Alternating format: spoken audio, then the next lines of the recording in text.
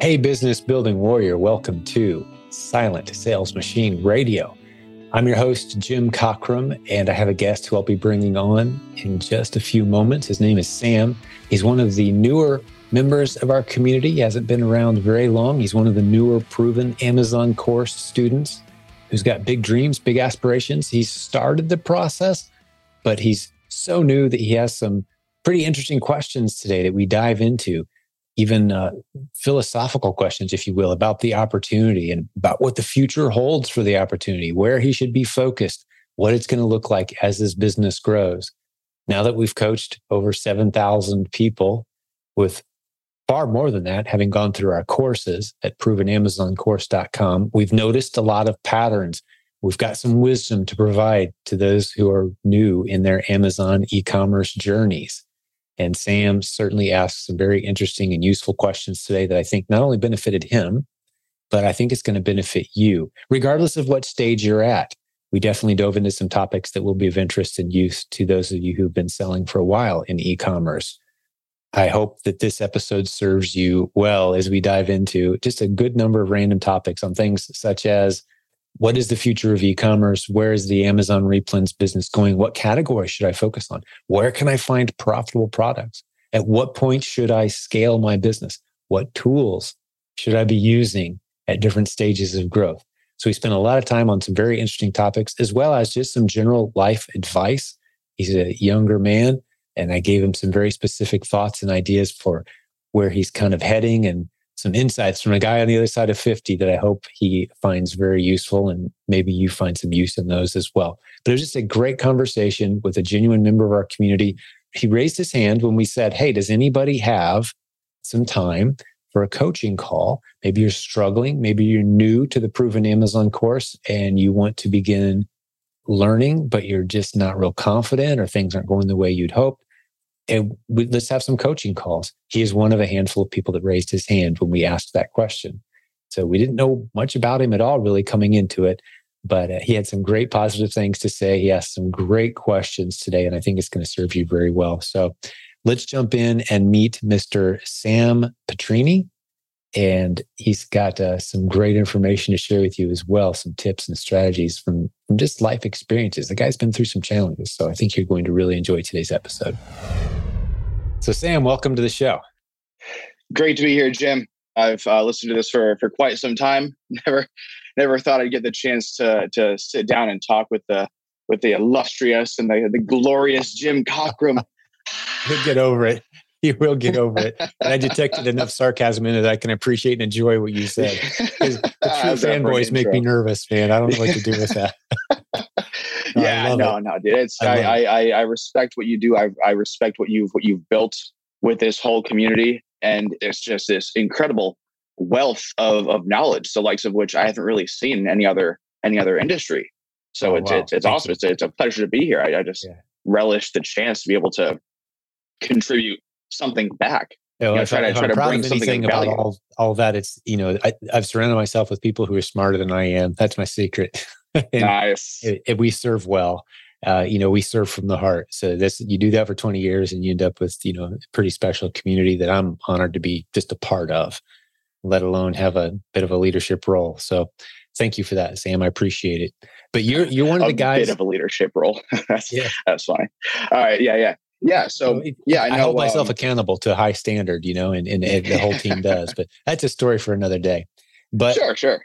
You raised your hand virtually when we said, hey, we want to talk to some people who are kind of newer, struggling. Maybe you're in a season where it's not quite clicking and you want to get some help. Let's do some live coaching calls. And I talked about this a little bit in the introduction as well, but just to kind of reset the table, here's what we're doing. Mm-hmm. Let's get into your story, man. Let's hear where you're at, how you got here. Yeah. So the reason I reached out in the first place is because I think I do have a pretty, let's call it a unique story. And, if the listeners or the audience can, derive some bit of value out of this, something that just maybe makes something click here, or just a little bit of inspiration here or there, then that's a job well done as far as I'm concerned. And so basically it all started, I was fresh out of college, I had just graduated in May and was living back home with my parents for a little while over in Connecticut, right? And kind of in that stage where you're kind of wandering around, you're looking for a direction to go in, and of course, my dad knew that I had this entrepreneurial spirit, right? I was definitely into the whole business side of things. So he showed me. He goes, "Hey, there's this weird new thing out called Amazon FBA. Maybe you could get good at this." And I was, "What are you talking about? FBA? What does that mean? Is that a chemical or something?" No. And so I start to look at some of these different sites and some testimonials, and just getting my bearings on what this business model is gonna look like. And I go, "Oh, this is pretty awesome. Oh my God. Okay.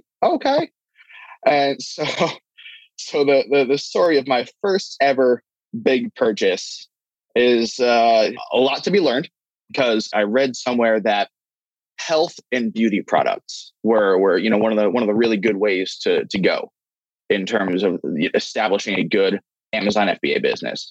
And so I go, okay, cool. Health, beauty, right on. And I go and I spend maybe $3,500 on one of these Walgreens overstocks, shelf pulls, all this. It's about 3,000 items with a pretty big retail value. And I go, "Oh my God, this is it. I'm going to be rich. Okay, I'm gonna flip this, and it's going to be fantastic." And what I didn't realize was that 3,000 items is 3,000 items, right? Yes. And these aren't small things either necessarily. Big shampoo bottles, toothpaste, and Colgate toothbrushes and all that. And so again, I'm still living at home with the family, mom, dad, a sister who's also in college at the time, coming back every now and then. What arrives is this massive pallet full of boxes. And my dad goes, "You better be serious about this." I'm sorry, Dad. Wow. So it was, there was so much stuff going on around the house. So many boxes just strewn about, filled with, oh my God. And one of the boxes had this exploded thing of lotion in it, and ruined just destroyed all the products in that box. So I'm going to retroactively go back and apologize to my family. I'm sorry. It wasn't the best first purchase. I was still green, still getting my bearings. Yes. Anyways, long story short, I was able to get some decent sales off that. I was also introduced the hard way to the idea of, gated products. Okay, guess what? Can't sell this Oral-B toothbrush on Amazon. And so that presented a whole other, slew of challenges.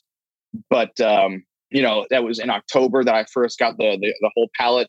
And by the end of December, my family was like, "Listen, if you can't get rid of this, just give it to charity." So I, Salvation Army got a real nice donation, whatever I had left that I couldn't manage to sell on Amazon. Rough first lesson. And you also dodged a bullet there too on the IP issues and things. Just, buying pallets and trying to flip them on Amazon, not advised.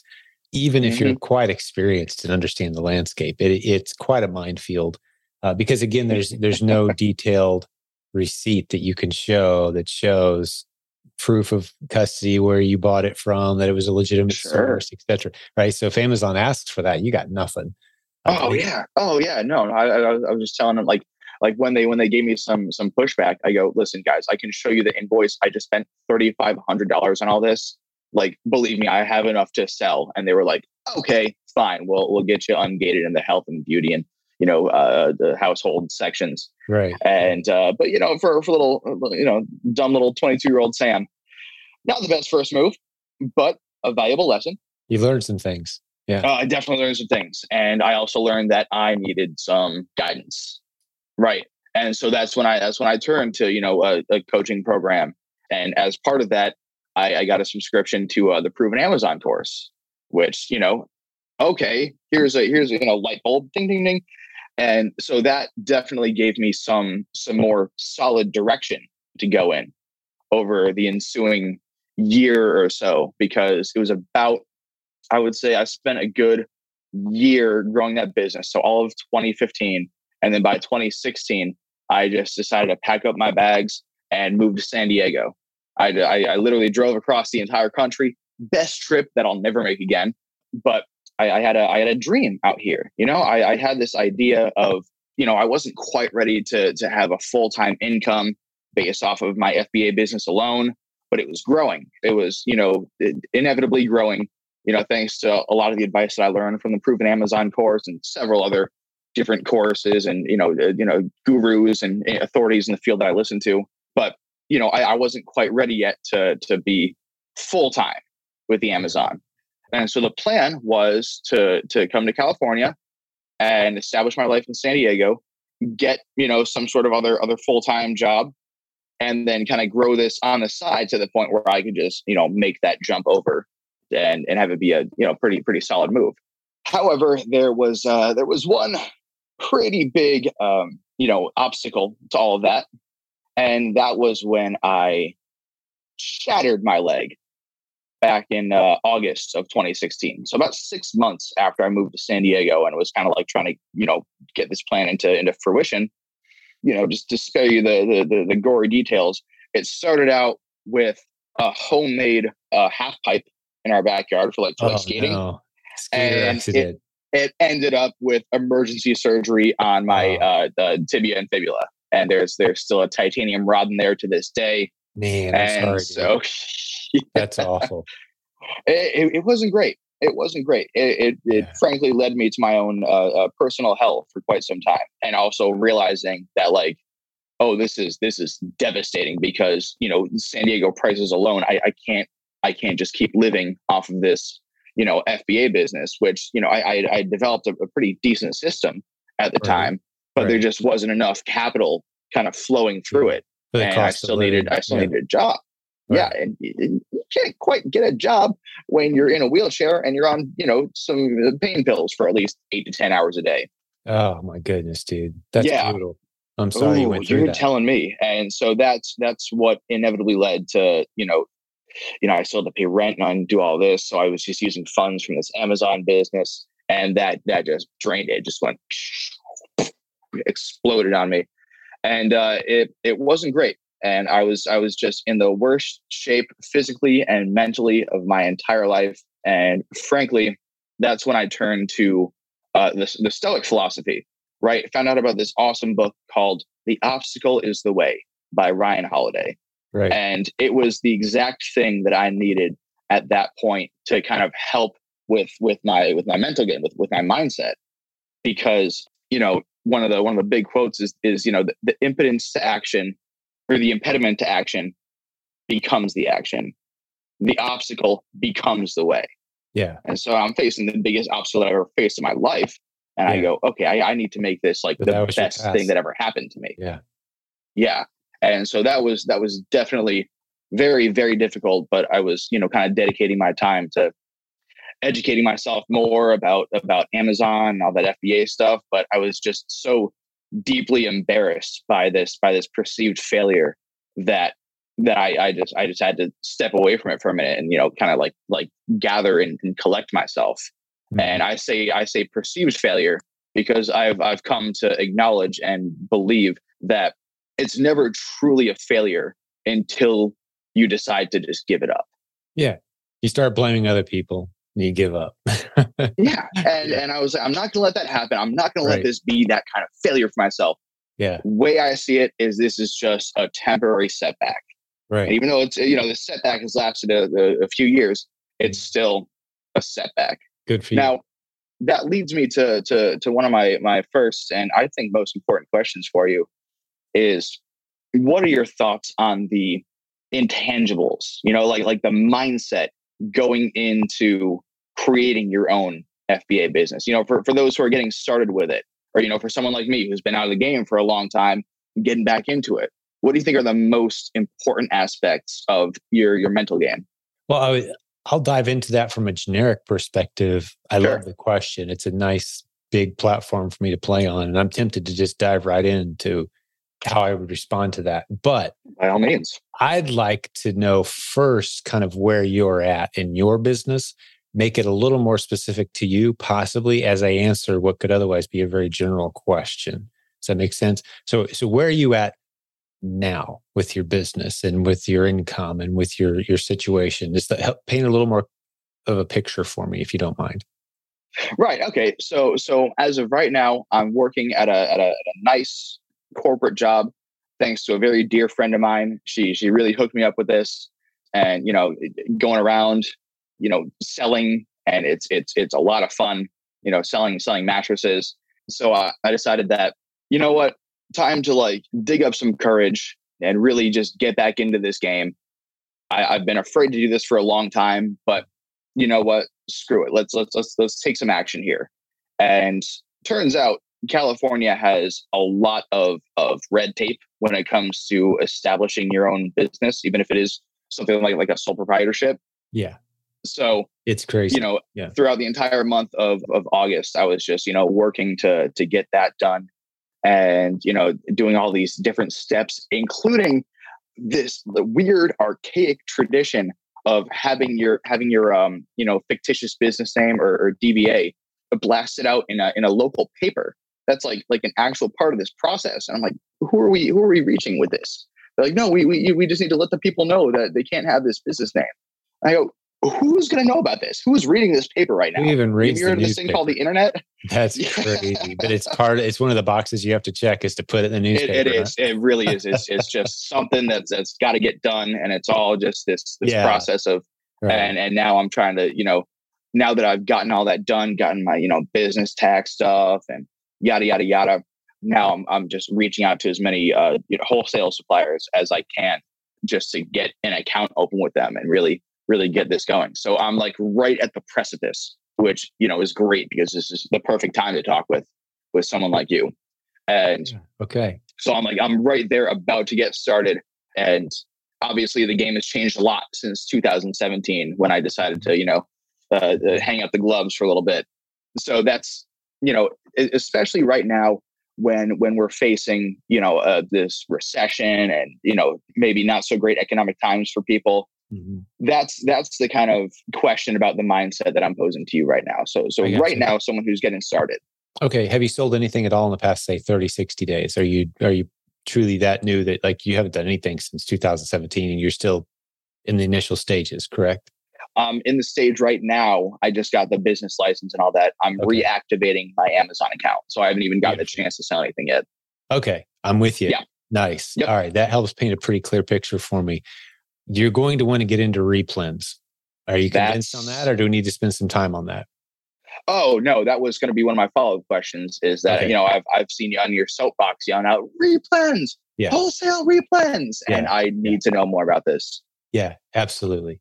Well, if you've listened to some other podcast episodes, I would encourage if there's other listeners who haven't heard other episodes besides this one. This one's a little unique. We're talking to a new student. Typically, our episodes are success stories, students who've kind of been through the stage that Sam's in, and they've built something, and we learned from them. We said, hey, let's do some episodes with some brand new students, kind of do some coaching calls. So that's what this is.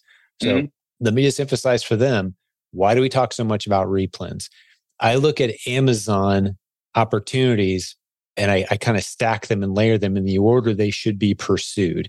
And on the bottom layer, after you've scanned a few barcodes, maybe you've made some of the mistakes. Like, to be honest with you, Sam, your mistake was pretty minor compared to a lot of them that I've heard. I mean, we have people go tens of thousands of dollars in, filling their garage with this product after buying an $8,000 course that told them this was the way to go and all the expensive monthly software. And then they come to us and say, typically tearfully, oh, I wish I'd have found you guys a year and a half ago. I've filled that's all I've done in the past year is fill my garage with stuff I can't sell. We hear that multiple times per week because you get on YouTube. That's what everybody's talking about typically. How do I start an Amazon business? They're going to talk you into launching your own brand.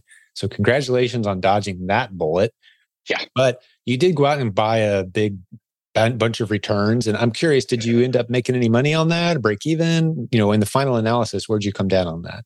So I'm pretty sure I did end up breaking even. Okay. Although here's another stupid thing that I did. Looking back on it, I set every product to just like the minimum price that was being offered. And because I didn't know to like check the buy box and go within 2% of what they're offering there.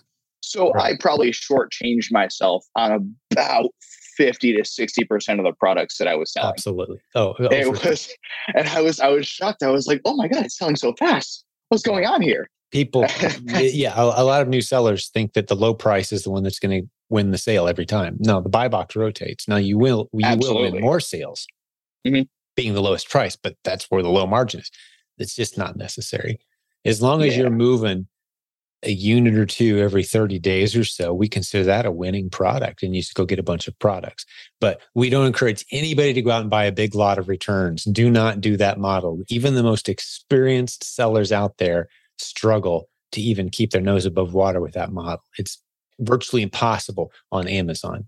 That model works if you've got a retail location that you can lean back on and you've got some experience with retail and you can open a brick and mortar store. Maybe there's people in our community doing that and talking about it. It's not a low-hanging fruit opportunity. If you've noticed, these stores kind of pop up and close their doors like constantly everywhere, all over the place. Like, oh, I can go buy a bunch of returns and open up a retail store and sell it all. And like, no, you can't.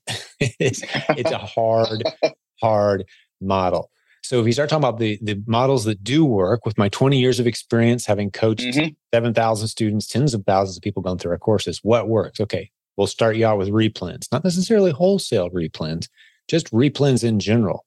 Now, wholesale is beautiful and we can tack that on pretty fast. But a lot of times when people think, oh, wholesale, that means I'm going to get my stuff cheaper, right? Well, maybe not.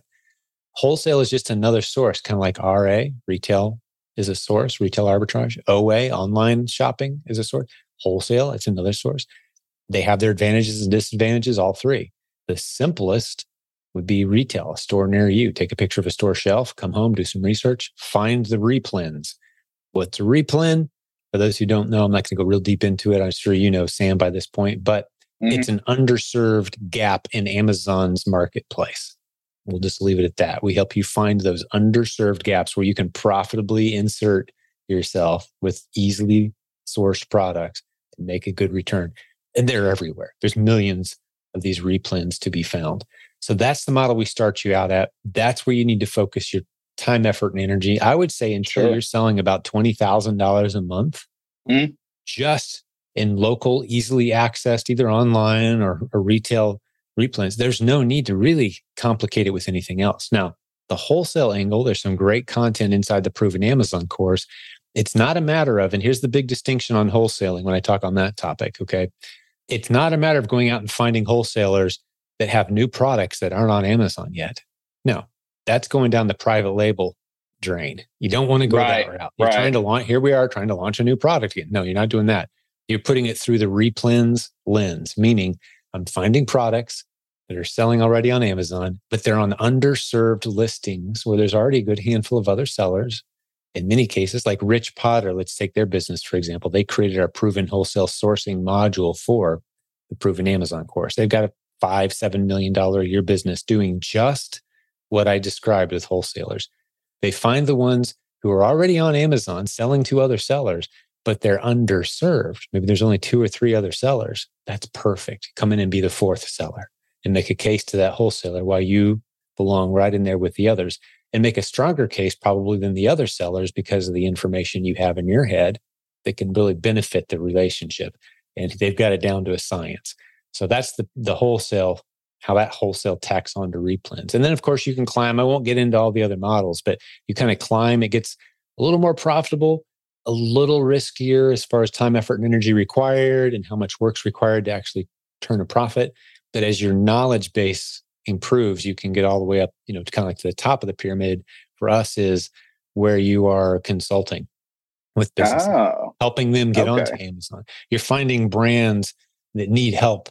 They've got a weak presence on Amazon. You come in and say, hey, I know Amazon for a percentage of all sales. I could really clean up your catalog and help you sell more. And you get paid a percent, and you've diversified your portfolio, so to speak, of your Amazon exposure, right?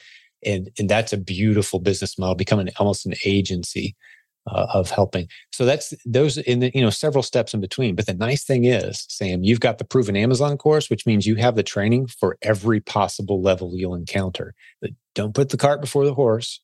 We're going to start you off with replens. And like I said, until you're selling about $20,000 a month and you've built a system. And the nice thing is, you've got a full-time job, you said. It's a job you like. You find it rewarding. This can be done in your spare time on the side. Sure. right? And you probably knew that. It can be automated as you go as well, virtual assistants, right? So you can really start to build something out that doesn't require a lot of time, effort, energy, and work on your part. Eventually, it's going to be a fairly automated thing. But you talked earlier, your first question to me was, if you still want to go here with this, is mindset. And I would love to hear your thoughts. Yeah. Yeah, absolutely. So, traditionally around here, we don't do a whole lot with mindset. I find myself being drawn more and more in that direction. And I think if you've got a healthy life and a healthy schedule and a healthy routine, you're going to have the mindset required for building a great business. Stated differently, if you experienced this, you shattered your leg in a skateboarding accident, and I mean that took you to a dark place mentally, emotionally, spiritually, physically. Like that guy was not capable of building a good business. He just wasn't. Oh right? no, by no There's means. no way, right?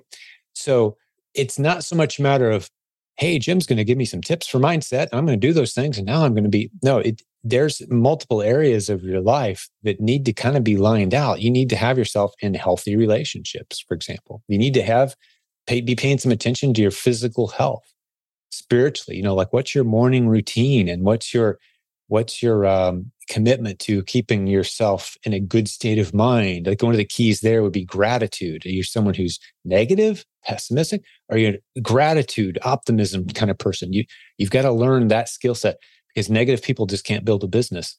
Financially, are you in a desperate situation where like, man, this better work or I'm sunk? Like you're going to have a hard time. So all these areas kind of add up to, if you've got all these areas right, now you're positioned to kind of add on this bonus aspect to your life, which is, I'm going to grow a business, but you kind of need to have everything else healthy. So I can't tackle all of those, obviously. I mean, there's volumes of books written on every one of those subjects, right?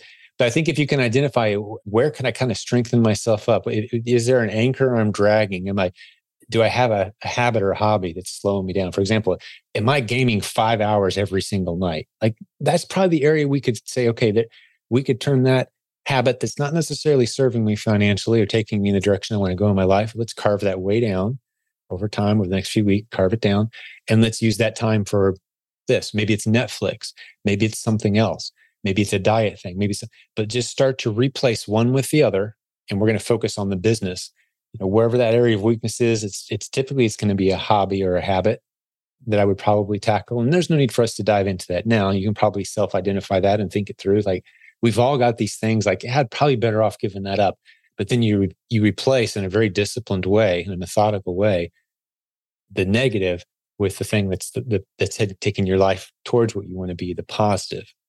And we could do a whole episode on it. There's books on this topic, and I'm not the author of any of them, but I've seen this pattern play out over and over again. You identify and you begin to slowly chip away and replace that negative thing that's taking you in a bad direction, and you replace it with something that's taking you where you want to go. And I would propose building a business becomes that thing.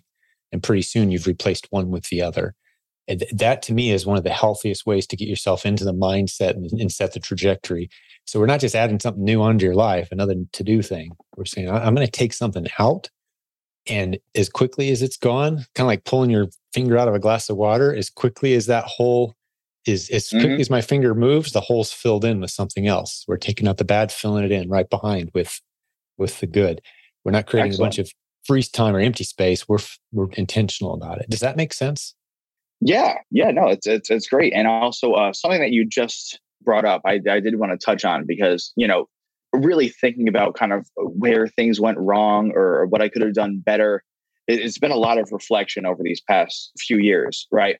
And I realized that I was prioritizing the wrong things at times. Like I was prioritizing automation because I was enamored with this idea of, build a passive income stream, do this, do that. And being a little bit lazy and not wanting to like fully put in the work. Putting the cart before the horse, I didn't try to get the great, consistent sources and just a bulletproof system going on before I moved to the automation. And that I think is somewhere where people do get tripped up because, this beautiful glitz and glam of passive income. It can take a long time to get there. And I do know it's possible, but you got to work for it. If we lacked the long-term perspective that we have on what we do around here. We all have successful businesses selling physical products on our team, but we also train. And if we lacked the moral fortitude that we have, it would be very easy for us to sell a whole lot more content, courses, and training if we promised automation right out of the gate. We'll almost do it for you kind of thing. Like, no, that's not how it works. You're going to have to learn the system. It's going to be blood, sweat, tears, sacrifice. Anything worth having is going to take hard work. You need to know how this thing works before you start bringing in these automations, bringing in a virtual assistant, right? And it doesn't serve me well, seemingly, from a financial perspective to say such things, because I could make a lot more money much more quickly, but I'd also destroy my reputation in doing that. Sure. Because we wouldn't be creating success stories, because that's not how the world actually works. You've got to understand the model. This isn't an investment where you're like, hey, just put money over here and invest in business. We're not turning you into angel investors. We're showing you how to grow a business. That means you got to know the details, know how to recognize a good product from a bad product, sell it, put the tape on the box, understand the process, and then begin the process of slowly chipping away at automating and backfilling, if you will, those responsibilities into someone else's lap. But yeah, it's going to be all you. But the nice thing is it's very flexible. You can do it a few hours a week. Right. You don't have to suddenly say, all right, I got to find 30 hours a week somewhere. No, a few minutes here, a few minutes there, hour or two here and there. You can build something pretty special, get proof of concept pretty quick. And you'll be amazed. Arguably one of the best parts about this. What's that? Absolutely. I said arguably one of the best parts about this, that you can start part-time with just a few hours and learn and grow. And then eventually, reach that dream goal of like, okay, I'm doing this all the time and I have flexibility with my schedule. Yes. And I'm my own boss. That's what everyone wants to be. Right. Mm-hmm. And, again, to your point, all these automated things, and everyone loves the idea of free money. And believe me, I love the idea of free money. Don't get me wrong. However, there is something to be said about the feeling of accomplishment that comes with really, really working hard and overcoming all these challenges and knowing at the end of the day, like, wow, I did it. Yeah. I did it. And it's not just the sense of achievement that's the bonus, that's the benefit there. That's not the biggest aha moment. I think the aha moment that's kind of the foundation of what you just said is that whole free money thing doesn't exist. It's a lot of people spend a lot of time chasing that shiny object and chasing the prettiest sales letter with the stacks of cash and the cool cars and man, that guy's so cool. And they just kind of go down that rabbit hole. In e-commerce, especially, this is true. Sometimes it takes people a very long time to realize, man, it's going to be actual work. I'm going to have to learn new things. I'm going to make some mistakes. It's going to take some time. This is building a business. It really takes effort. There's risk. Mm-hmm. If it was so easy that we could hand anybody 4 steps, hit these buttons, and it turns into money, well, then so many people would be doing it. The opportunity would be gone instantly. For some reason, a lot of people turn that common sense part of their brain off. If it's so easy, a monkey could do it. Well, people would have trained 10,000 monkeys to do it, and it wouldn't be there anymore. Right? That business does not exist. We are literally, if you think of a business, it is creating value, creating anything that's worthy of someone else's time, attention, and money means you've sacrificed and done things that they weren't willing to do. That's why they're paying you. They weren't willing or able to do it themselves.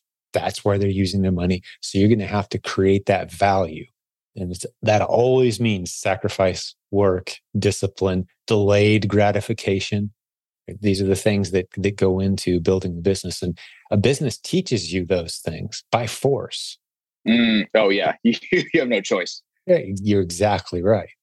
That's why we say all the time, if all I know about somebody is they built a profitable business over an extended period of time, they've maintained a happy client base of people that love doing business with them. That's all I know about that person. I don't need to know anything else about them to know a lot of who I'm dealing with. Someone that you could rely on, trust, their opinions would carry weight, their experience, wisdom, discipline, patience, a servant's attitude. There's a lot of things that building a business develops inside of you. So if you come into it with the understanding of these are the things I got to bring into the game if I'm going to succeed, you've got a big advantage there. And that's valuable mindset material right there too. Yeah. Oh, of course. Now, here's another question that I had for you, because when I first started this, obviously, I had this dream, I had this vision. I wanted to have this home base in San Diego, and be essentially a digital nomad, where I could just go and maybe go live in Spain for a couple of months out of the year, because I learned Spanish to the point of like basically conversational fluency, and it's a big world. I want to go out and see some stuff. Yes. So my question to you is, as a young Jim Cockrum, what were your like visions and goals when you first started doing this? Was there like a carrot dangling in front of you that you were really pursuing? Yeah, I reverse engineered off of, I married my best friend, and she was super smart and a career-driven woman who had been capable of earning way more money in a corporate setting than I ever would have been. She graduated top of her class. But as we started adding kids, when we had our first kid, is when this all became very clear to me. He's now 24. That I wanted to give her the option of doing what she wanted with her time. Be it corporate, be at home, be a mom, homeschool, whatever. The whole spectrum was wide open to her. And I decided at that point, whatever it is that she wants to be, the wife and the mom that she feels God's called her to be, I'm going to make sure I built something that she can do any of those things. Mm-hmm. Right? If it means me going out and doing X, or me staying home and doing Y, or that's what started out motivating me. And that was a younger version of me, but that was my big why, because I knew we were going to have more kids, and I wanted her to feel like I was helping her meet her dreams. That became my dream. And some people struggle with that. I didn't. It was very clear to me. I wanted to be that man that if my wife is happy, dude, I'm happy, because she had big dreams and big visions. And our dreams started merging around, the kind of family that we wanted to have. We decided we wanted to homeschool. We wanted to adopt internationally. These things are not cheap. We wanted to travel with a big family, which we've done multiple times. We've been all over the world with 5 kids. Wow. It's a big deal to travel by yourself, but we've been all over the place with our kids in tow, and we travel freely. And I wanted to have the financial means to be able to do that. And through e-commerce, I saw the opportunity to be able to do those things, to have my business in my pocket and go anywhere in the world, and things just kind of continue because I've got a virtual team. I don't have to be anywhere at 8:00 in the morning tomorrow at a specific time. We tell people all the time that we don't wake up at a certain time ever in our house, except one day a week. Going to be at church on time, man. You got to set an alarm clock sometimes. Other than that, we just kind of roll with it. And we're very flexible. We have commitments. We have to be placed a certain time, but there's no like every day, this time, got to be here, got to do that. And we don't see it as a lack of discipline. We see it as getting, soaking the most out of every day and the opportunities that it presents. And sometimes that really wears you out and you sleep in till 10. And some days you're ready to rock at 6 a.m. because, you had a restful day the day before. So our schedule kind of flows with what life throws at us and the opportunities that come our way. And that was the vision: extreme flexibility and the financial means to maintain that flexibility and have that liberty of movement as, life through different circumstances. And, raising 5 kids, that's a lot of work. It's been a lot of work. So I can only imagine, a serious accomplishment from our vantage point. We're kind of starting to pat ourselves on the back a little bit. We've got 1 married, 2 engaged, and like, hey, we got some good kids here. We're looking around at the world. We're like, a lot of people, you kind of rolling the dice. 5 kids, 5 great kids, grounded, making good decisions with good friends and good skill sets and successful businesses. And so it worked. Like the experiment worked. So who was I, what I set out to do? I kind of bounced around a little bit on you, but that was my big why, and I would encourage, especially young men, start to make your why. Yeah, there's things that you want to do in life, but start to do them through the lens of the right wife, kids, family, legacy, because you'll be 50 before you know it. And 50 and alone sucks. I don't care who you are. But 50 with weddings on the calendar and the friends of your friends, families that have kind of grown up, and the kids done life together, and the challenge of that and the reward. I'm looking forward to this next season. Like, are you kidding me? Having a bunch of grandkids? Like, I'm not afraid of that. I'm embracing that season. I'm not going to do this next season alone. I'm going to be surrounded with people that love me, that I love. It's going to be awesome. But, if you just kind of set out as a young guy and you wait till you're 30 or 40 to start thinking that way, you're going to be 60 with kids. No, you don't want to do life that way, man. So find the right girl. That's my advice, man, and start young. Okay. All right, done deal. And I don't know if your viewers can see up in the corner here at Celestina Kuntz, that is my beautiful girlfriend, whom Awesome. I take advantage of her Zoom account every now and then. You're on her Zoom. That's why we got her name on the screen for those watching on YouTube. Yeah. Shout out to my awesome girlfriend. Woo! Yeah, exactly. Go Sell. Yeah, guys need a good girl way more at a young age, especially than girls need a good guy. Just it shapes us and sharpens us in such a significant way. Females mature kind of almost naturally. Dudes, we need a good female if we're going to get out of that. Boy mode, I've become so much of a better person since I've been with her. We actually just had our 3-year anniversary a couple weeks ago, and looking back on who I was before I met her, I'm like, yeah, go away. I don't need that. I'll just encourage you, man. And this is generic advice. I don't know. You've never met her, but ring in a date, dude. Make it happen, man. I'm telling you, you will not regret marrying the right girl young. You will not. Our culture tells it explore, have fun. You're only young once. Man, I know a lot of guys that did that. They waited till they were, basically too late. I hate to say it, but now they're starting to think about kids in their mid 40s and like, oh man, it's just, I'm going to get to play with my grandkids. I'm going to get to play basketball with my grandkids. I mean, that's awesome. If I'd waited till I was 40, that would not be the case. No 80-year-olds out there bouncing around with their 6-year-old, grandkids playing basketball. I mean, let's be honest, right? So that trajectory matters, thinking it through, thinking forward in time. Right. And you still seem pretty spry over there. Oh, dude, I'm good, but I'm doing the math. I'm going to have grandkids here, and I'm glad I'm going to have them when I'm still in my 50s.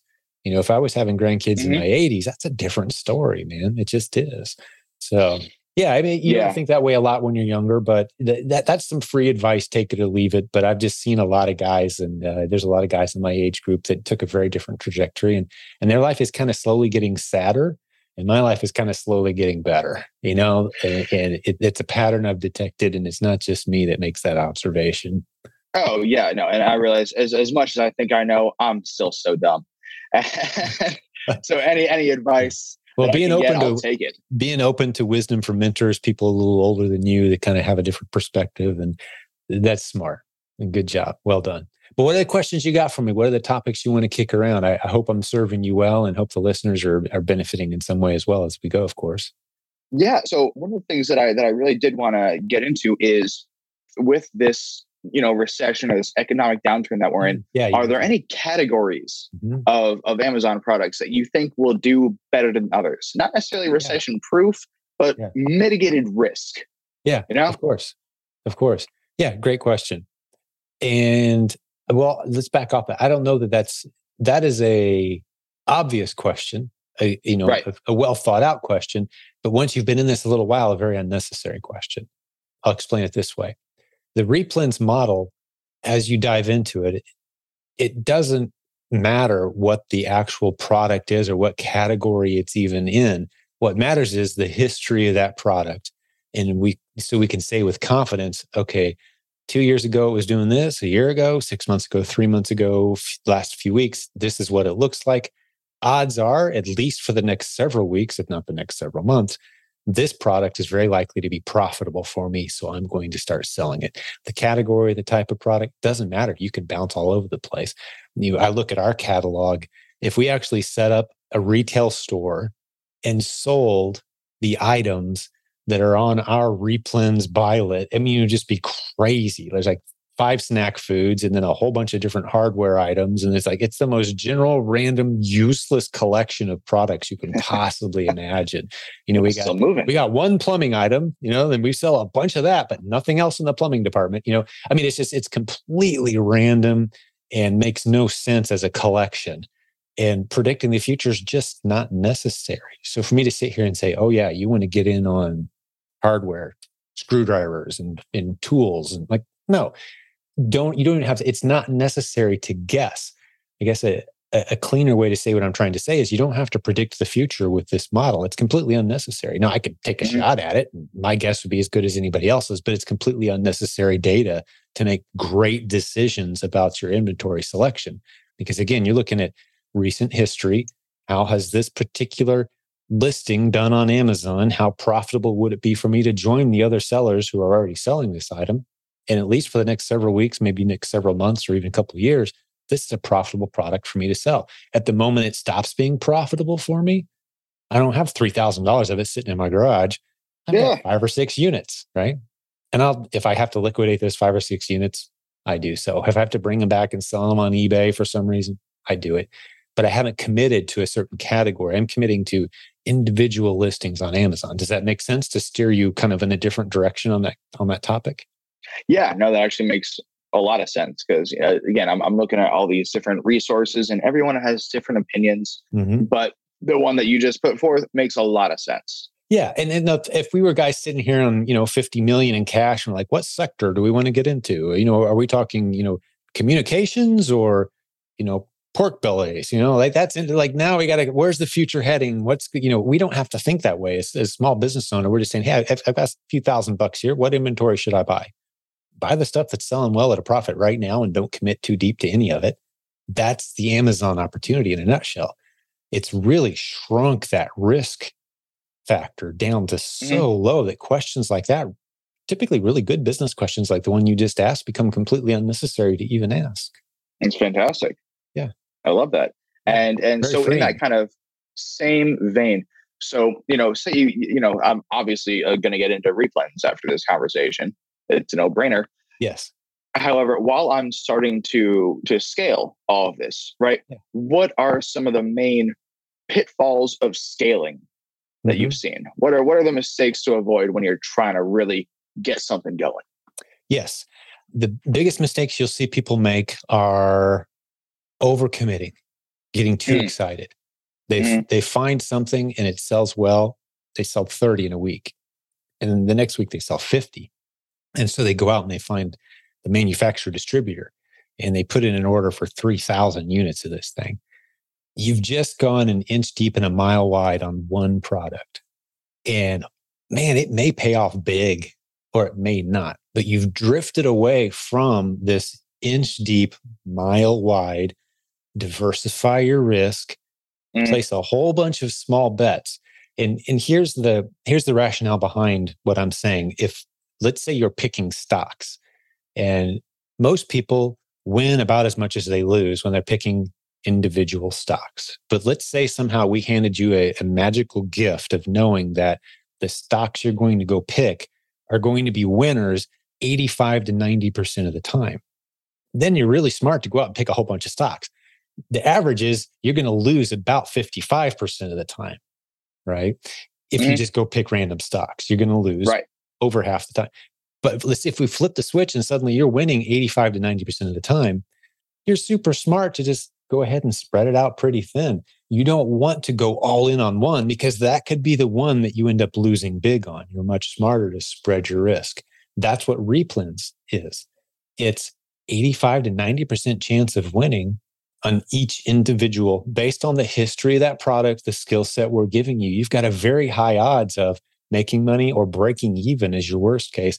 Or the worst case is you lose a little bit because you've only gone in very shallow. So no matter how attractive it looks, stay shallow, don't overcommit. That's the big mistake you could make as you start to, it's a lot easier to sell one or two things than it is to sell 100 different things and buy them and replace them as they go out of stock.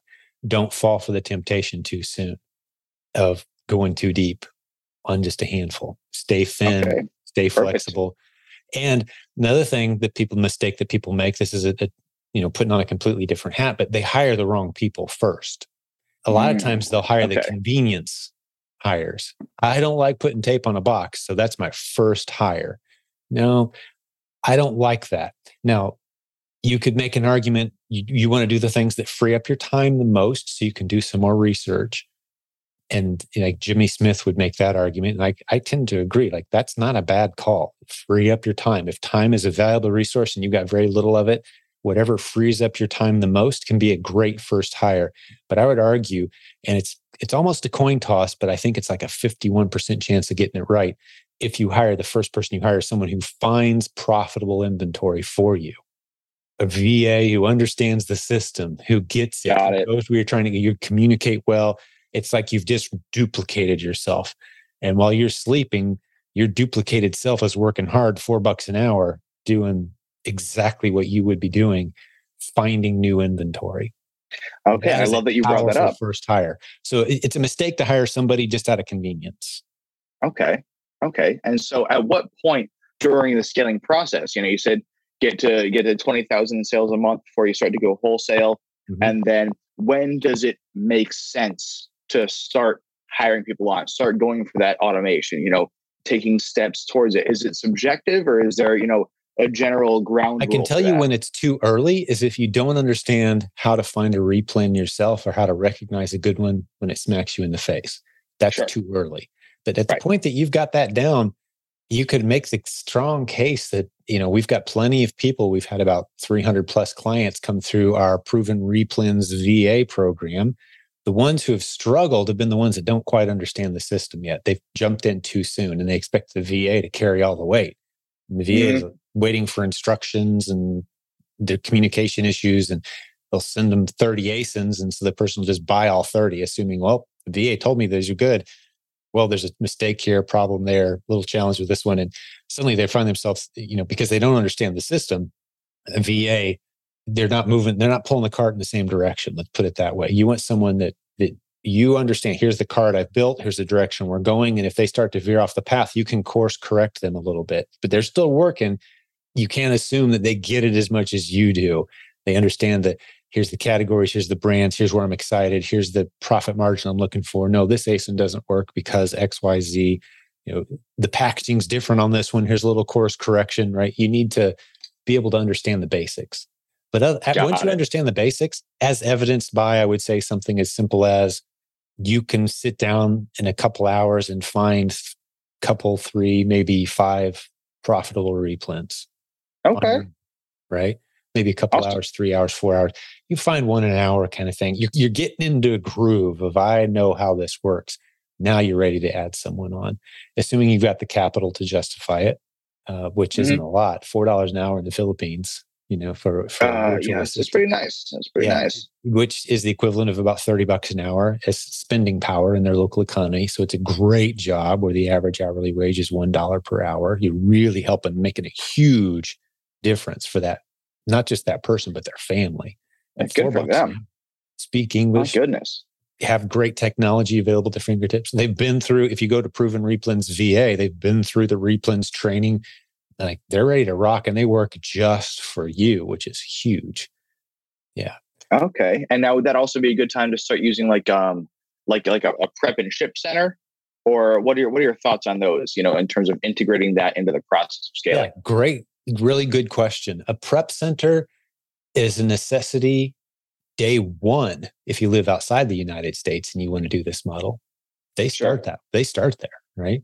Because they don't want to ship products from the US to wherever they live outside the US and then prep it and ship it all back. There's no way that could be profitable. So if you live outside the United States, you're getting a prep center right off the bat. You're shopping online, having it delivered to a partner who preps it, sends it into Amazon for you, and you just wait to get paid if you live outside the US. But if you live in the US, we strongly encourage you to get used to the process just a little bit, send in several shipments, but then start seeing, is there a neighbor, someone else could come to your house, or someone that lives near you, maybe, that could receive the shipments or come pick them up at your house. After you've got the basics down, you can just use neighbors to do this stuff. There's always a single mom looking for part-time work, right? Or you can go to prepcenternetwork.com and find a prep center that you can have the stuff delivered to. Shop online. Instead of coming to your house, it's delivered to them. That's the OA strategies, online arbitrage strategies. Now, with your RA, it's a little less convenient. Like you're going to local stores and you're filling your car, you're bringing it home, and now you're shipping it to a prep center that's 3 states away. Doesn't make as much sense there. But for online, you can scale into using a prep center pretty quickly if you're doing your shopping and sourcing using OA strategies that we teach. But there's a cost to not doing the RA. There's such low hanging fruit all around you. If you've got retail stores, man, there's stuff just sitting there ripe for the picking. So in a perfect world, I think the way, and this is kind of what we've tapped into in my business, is we're doing a lot of RA. We've got shoppers. We're doing a lot of OA. Got shoppers there too.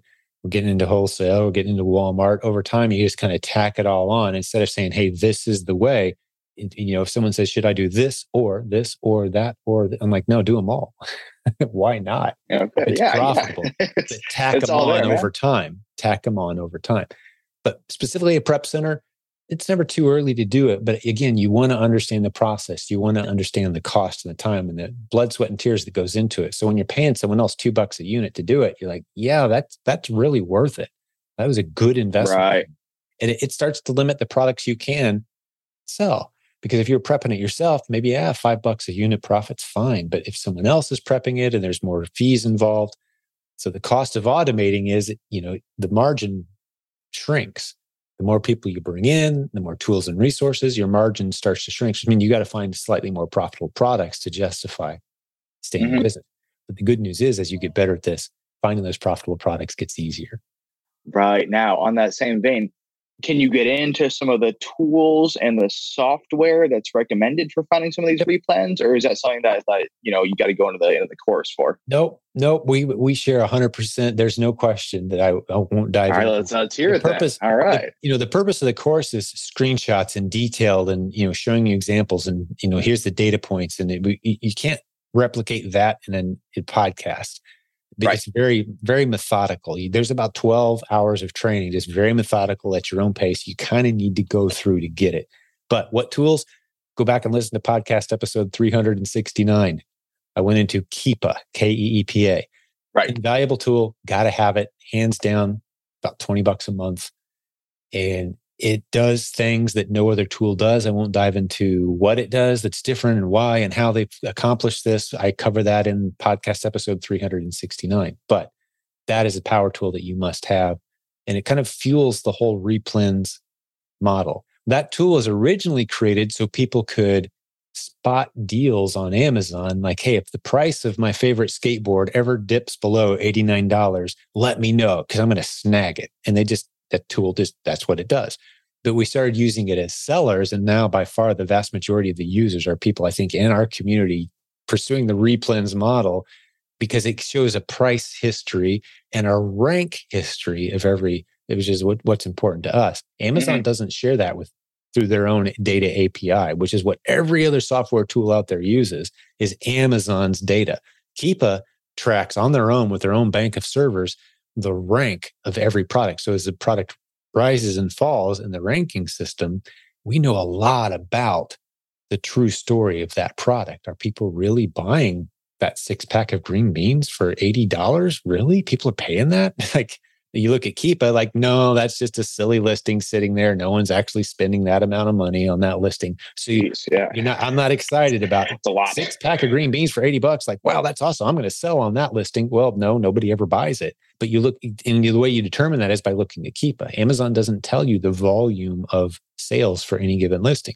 They don't tell you. They tell you the rank, but the rank history is what tells you the story. And learning to read that rank history is the key. So that's one tool, Keepa. After that, there's 10 other tools that come in second place, and you're not going to need them all at once over time as you grow. Like your next one might be Rev Seller, which shows you right on the screen. You type in, hey, I can go buy this product for $8. And it says your expected profit after all expenses would be $5.75 because it just factors all that in instantly, shipping, prep, and all.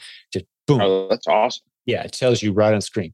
Proven AmazonCourse.com/Rev Seller. The guy that invented that tool is actually from our community. We've helped a lot of people use that tool. It's just a plugin that sits right on Chrome and it shows you a lot of data right on the screen, kind of like Keepa does. You've got Rev Seller right there on the screen when you're looking at Amazon. You got Keepa right on the screen. That's what I look at when I'm working. The tool to help you manage your inventory, Inventory Lab, is fantastic. It's what a lot of folks use in our community. Does a lot of great things for you. Very replen seller friendly. The tool that a lot of people use, including us, to help you know when it's time to reorder different replens. Like, hey, you sold 3 of those last week. You should probably go get 8 of those, to be in good shape for the next month. The Replen dashboard does that. That's a tool, actually, Jimmy Smith on our team, the creator of the Replens course. He's created a company and a business around Replen Dashboard as the tool there. Okay. But those four, I don't want to go a whole lot deeper. There's a lot of other little tools and things that you can use over time. People have their preferences, but if you get just keep it, I'll put it to you this way. We have people running 7-figure businesses, a couple, spouse, no outside help, doing all the work themselves. They've got the free Amazon seller app, and they've got Keepa, and they've learned the Replens system and committed to it. 7-figure business, multiple 7-figure business with just that. No inventory lab, no rev seller, no nothing else. And I don't know how they do it, man. They're in hustle mode. But at the point where you're putting some money in the bank, it's always time to say, can I scale? Can I automate? What tools could I bring in to make this process easier to where I could start to step away? Like, I'll give you an example. One of the goals I have when we hire a new shopper is I want to train them in 2 minutes. I want to have a process that's so simple that you go from new hire to able to shop on our team because of how simplified we've made the whole process. You don't have to sit down for an 8-hour training to go shop. It's a shopping list. Go to this store, go to this aisle, buy this product. How much time does it take to train somebody? If you've broken it down that simple, they're not reading charts and graphs. They're going on a shopping trip. That's it. So we've broken it down that simple, right? So I want all of our processes to be as simple as possible, and tools allow you to do that. Yeah, I can see what you mean when you said you're surrounding yourself with really smart people, because all that sounds brilliant. Yeah, and I'm a spreadsheet nerd, so I've done some things in our business that have helped us out around here, and I've helped shape out Replen Dashboard with some suggestions and things too that make it a pretty useful tool. And I've been selling 20 years, man. I've got some decent instincts at this point. I can contribute to those sorts. I would hope so. Yeah, for sure, man. But it's all I've known as it's the only income my family's had for 20 years now. Because we made the decision, if it wasn't clear earlier, my wife wanted to stay home, homeschool, and so I was a breadwinner, and I've loved every minute of it. And it's all been e-commerce. That's it. Yeah. Now I got to ask, and here's a little softball for you. How did the Proven Conference go, man? I know that just happened. Yeah, were you not there? That was a big deal. It was phenomenal. We gathered in Louisville, Kentucky. This was the middle of August 2022. The videos are available now. Theprovenconference.com has details on our next events and that sort of thing. But yeah, it was a beautiful event. We had, I think, just under 600 people registered, just over 500 or so showed. Were able to make it. People were sick, canceled, whatever, watch the live stream from home. But it was a tremendous event. Yeah. We had over 40 sessions that we captured on video. And because we had all kind of breakout sessions and a big main event in the big room each morning, and then we broke off into different rooms and different topics. It was just tremendous. This community is special. It really is like family for a lot of us who've been around a while. Very warm and welcoming to the new people. Actually, a podcast episode I recorded today just before this one was a guy who attended for the first time and was talking about how life-changing it was and the relationships he built. So you definitely need to try to make one of these. We've done it 10 times now, which crazily enough, I'm unaware of any other e-commerce organization out there that's had 10 annual events at this point. Most people kind of pop up, have 2 or 3, and then they're gone. Something happens, they break down, and we've had 10 events now. With the strength of the community, like the silent sales community, that's It seems like it should be an ongoing tradition here. Now, God willing, it will be. Yeah, right. Where do you see like the most value in these conferences? Is it coming from the speakers, or is it like establishing connections with the other people there? 100%. And I say that as the guy that sets up the speakers and puts people on stage and helps shape the topics. The value is in the connections and in the community. By design now, originally, I used to have my feelings hurt a little bit when all the surveys would come back, the first 2 or 3 events we did, and like, nobody's talking about how great the content is. I was just saying the content was good. And I learned some new things. And I'm glad I came for the content was worth it and all that. But relationships, the connections, the community, over and over and over again, that was emphasized. So now we've, by design, built plenty of free time into the events and time that you can and we actually train at my opening session. I train. Here's the things to say. Here's the questions to ask. Here's how you start a conversation with your fellow business building warriors. I gave away a magic 2-word phrase this year that I encouraged everybody to use multiple times throughout the day. Do you want to take a stab at what it is? Any guesses? Let's see. A magical 2-word phrase to use. take action. Yeah, I mean, that's a helpful thing to walk going. Up. That's a helpful thing to walk up and say, high five. It's like, yeah, brother, right? No, but this was like a very practical way to like start to engage into a conversation that moves not only their business forward, but yours as well. And that magic phrase is, how's business? How's business? How's okay. Business? Because it's especially when you're around a bunch of people who own businesses and are trying to build businesses, we never get to really talk openly to anybody. Very few people actually come up to us and genuinely interested in, how's the business going? Like, what's working well? What isn't working well? How could I possibly help? So take advantage of being in this room. Like, hey, how's business, man? Fill me in. Where are you hurting? Where are you struggling? What's working well? What could you teach me to improve my business? And the conversation just goes from there. It's a great opening question when you're around business owners, because we can wear our spouse out. We can wear our friends out. Like they don't care. They don't even think the same. We're weird as business owners. But you get us all together, man. That's a great question. So just a little tip for you if you ever attend. Yeah, and what were people generally saying when you asked how is business? Were they like, oh, it's great, I'm doing this, that, and the other? Were there any underlying universal themes here? Oh, you will always hear. Here's the things that are working well. Here's what I'm excited about. Here's the things that have momentum. And here's the challenges, the struggles, the things I'm trying to figure out right now. And there's value in both of those conversations. There always will, but you'll never be at the point where you're like, yeah, pretty much running on all cylinders. I don't think I've got anything to learn, really. I mean, everything's great. I can't think of a single challenge in my business. Never. Because just like with life, just like, you could analyze your relationship with your girlfriend. You could analyze your health. You could analyze your financial picture right now. Like you're never at a point where you can just kind of let those things go and coast. Because what you've basically just done is turned them into disaster at some point in the near future. Anything you allow just to just coast is going to go downhill. It's an uphill battle in all the important areas of life. So everybody's got a battle they're fighting at any stage. We think of a guy like, oh, well, Jeff Bezos, more money than anybody in the world. Like, no, you hear the guy talk and he's not like just floating through life, skipping from cloud to cloud. He's got things that weigh him down. Same thing like Elon Musk. He's got things that just eat away at him, concerns and relationship issues. And I have the relationship with my kid that I'd like to have? I have the relationship with my spouse. Am I as healthy as I should be to benefit myself and others in life? Like we've all got these things that we could do a little better on, get a little tip, a little strategy, a little insight. Business is no different, right? So the themes are typically, now we have a lot of people building incredible businesses and enjoying the benefits of them for sure. But they've all got challenges and things that they could learn. So it's one of the tricks is just staying humble enough to allow people to speak into your life and ask questions. That's part of the leadership journey I've been on. I used to think about 3 or 4 years into this, I thought, okay, I can no longer be the guy asking questions. I'm the guy that's supposed to know everything because people are gathering to learn from me. You get over that real fast and you realize I'm learning so much more than anybody. I'm just going to stay humble, stay curious, ask stupid questions. Even as a guy who's been doing it 20 years ago, I want to ask at least a handful of stupid questions every week.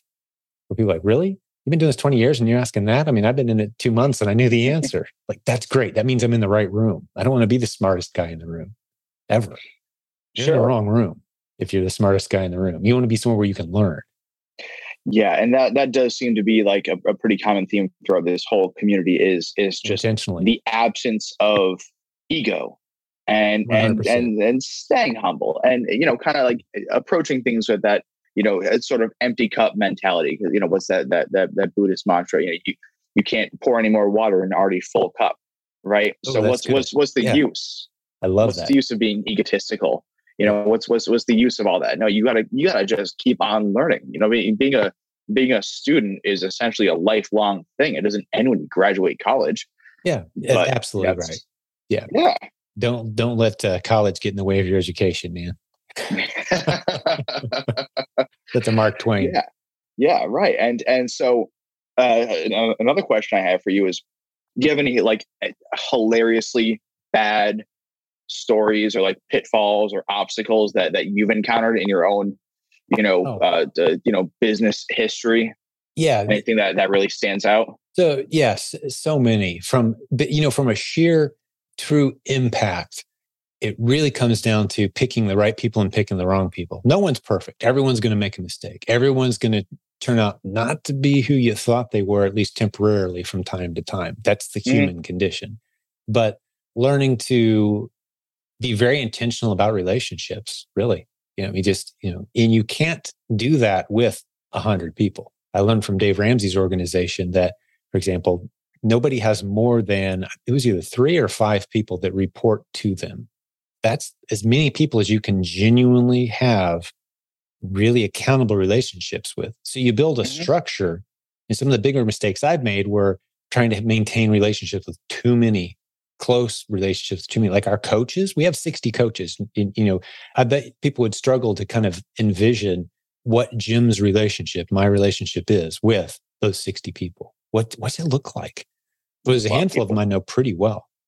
Most of them, I kind of only know through loosely. We've talked 5 or 6 times for an hour or 2, maybe, but it's not like we're intimately involved in each other's lives. It's impossible to maintain intimate, close relationships with a large number of people. So you've got to figure out who those core people, really pour yourself into them and enable them and allow them to pour themselves into so that 60 people are broken up. For example, our structure is, I've got my coaching director and his guy that we've brought in, Matt, that kind of, they shore up the whole coaching team. And then we've got a team of coaching directors that report to them, just under them, the coaching team directors, you should say, and each of them have a group of coaches. So the relationships kind of flow, not because, Jim's too big and important and special no, it's like the limits of time. Who do you pick up the phone and call when you really need something? Well, you're free to call me if you'd like, but your director way better than you know me. And that's actually, there's a biblical model there that was used when, I think it was Moses he was judging all the cases with all these people. And he's huge, and he's the wisest guy. So we got to take all of our cases to him.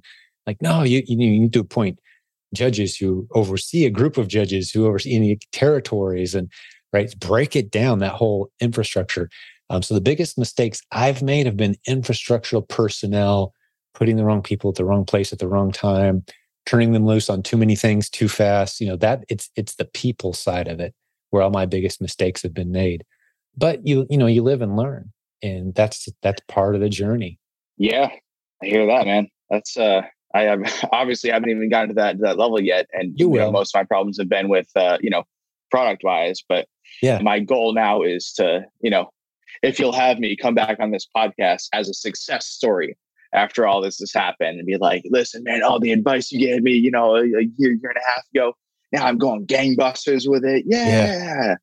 That's but I'm redefining, not to get too fluffy about the concept, success does mean in business does mean making significant amount of money. That means you're doing it right. You're doing it well. You're serving a lot of people really well. You've got the proof, these little thank you notes we call these little green pieces of paper called money. Like, I served a bunch of people well. Here's the proof. But trajectory is very much an indicator of future results. So I see someone who's curious, they're driven, they're looking at the right materials, they're taking them seriously, they've got a point out there in time. You are already a success story compared to, for example, people who've got a negative trajectory, right? Like, their goal in life, I'll take that. is to get drunk as many times a week with their single buddies and game till 4 a.m. until life makes them stop because they've completely run out of resources. Like, that's their goal. Like, that's a different trajectory. Like, I can paint your future picture, man. That's a sad destination. You've got a positive destination. You've got a point and future goal. You've got good girlfriend. You're heading in the right direction. Exactly, man. You're doing life the right way. So that is already a success story. Just maintain that.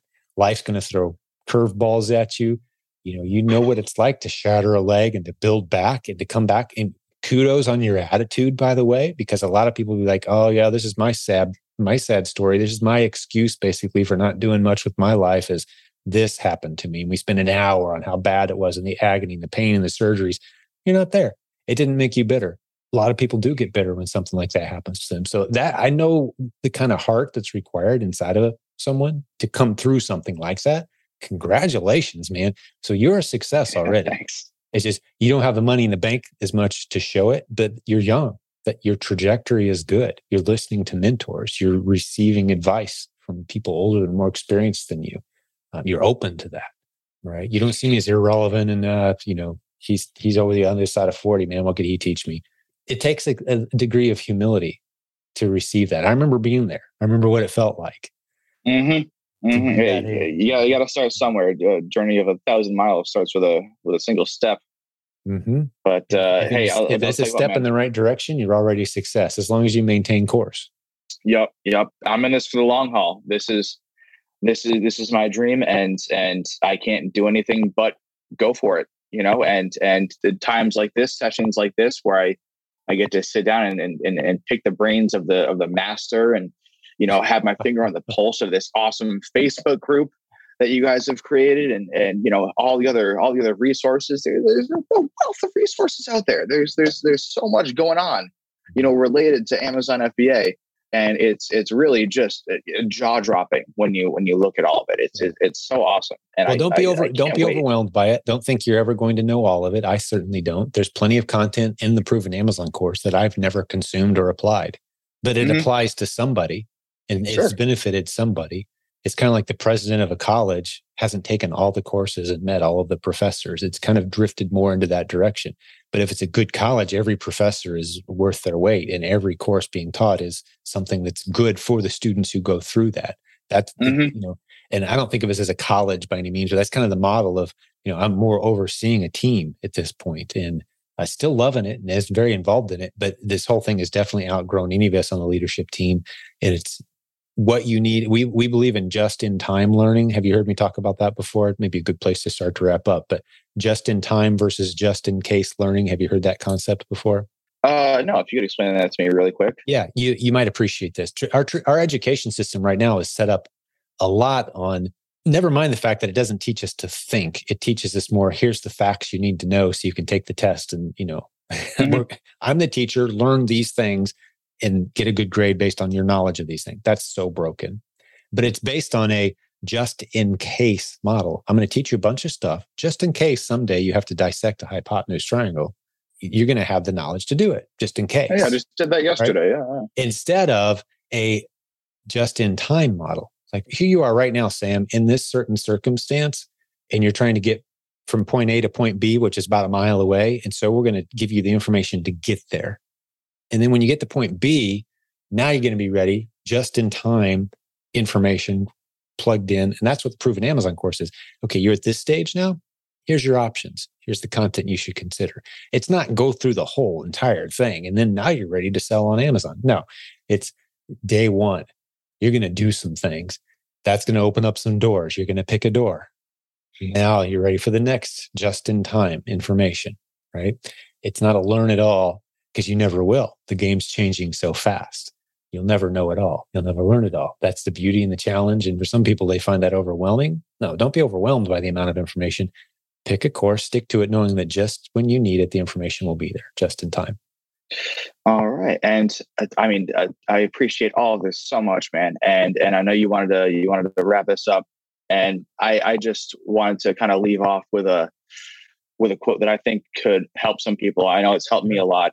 And, especially through all that I've been with and all the fear that I've had, trying to get back into this and trying to dig deep. But there's a saying that goes, fear is the only thing that gets smaller as you run towards it. And I'm like, oh, I like that. Oh, dude, that's really good. I've heard a lot of quotes about fear, but wow, that is so good. What's that from? Is that a movie or a book or? That's a fantastic question. I read it somewhere. I have no idea where. It's just one of those things that like you're kind of just scrolling through and then it just sticks with you. And I go, ooh, I like that. And so that just kind of gives you that. There's a lot of depth, gusto, and there's a lot of depth and truth in that for sure, man. Especially if you're running in equipped and confident. There. I know there's risk there, but running. So the opposite of that's also true. Fear gets bigger the more you run from it. Right. There you go. Right? I mean, it really holds. I mean, that's a pretty solid nugget. I love it, dude. That's fantastic. Hey, all right, bringing some value here. I'm gonna have to think. I'm gonna have to think that one over. But just in the few moments I've had exposure to it, I really like that, dude. Seriously, I know it has this way of resonating with you. It's so true. Yeah. And then, but before I leave you off here, Just want to give a quick shout out. Hey, Mom. Hey, Dad. I made it. Hey, Julia, good luck with your wedding. She's getting married in about, a month and a half or so. Go, Mom. Nice. My little sister is getting married. Yeah, awesome. Wow, dude. That's great. Yeah, cool shout out at the end. Having them watch that segment. Well, It's been a pleasure hanging out with you today, Sam. Good getting to know you a little bit. I'm excited for your future. And I love your heart, buddy. You've been through a lot. You've overcome a lot. But the game's just beginning too, man. And you got a bright future ahead. So it's been a pleasure. Pleasure's all mine, man. I really appreciate you taking the time to sit down with me here. Yeah. Yes, sir. Thank you, buddy. Well, I'm going to talk to the listeners and just wrap this one up here. But thank you for hanging out with Sam and I. You gave us a very valuable gift today, some of your time. And I treasure that. I'm very grateful for it. Thank you. As is Sam. You can see he just gave you a little bow. All right. Listening. It too. That's no joke. I mean, you could have spent a lot of things with this last bit of time that you gave us, and you invested it here. So my prayer for you, my hope for you is that this is a tremendous return on investment as we've hopefully encouraged you and equipped you to do some cool, big things, move in the right direction, set that trajectory and move towards that point where you could and should be. So until next time, God bless all the business building warriors. We'll have another great episode for you again real soon. Thank you for listening to Silent Sales Machine Radio. Visit silentjim.com for a link to our free newsletter, our free Facebook group, and all of our resources mentioned on today's show.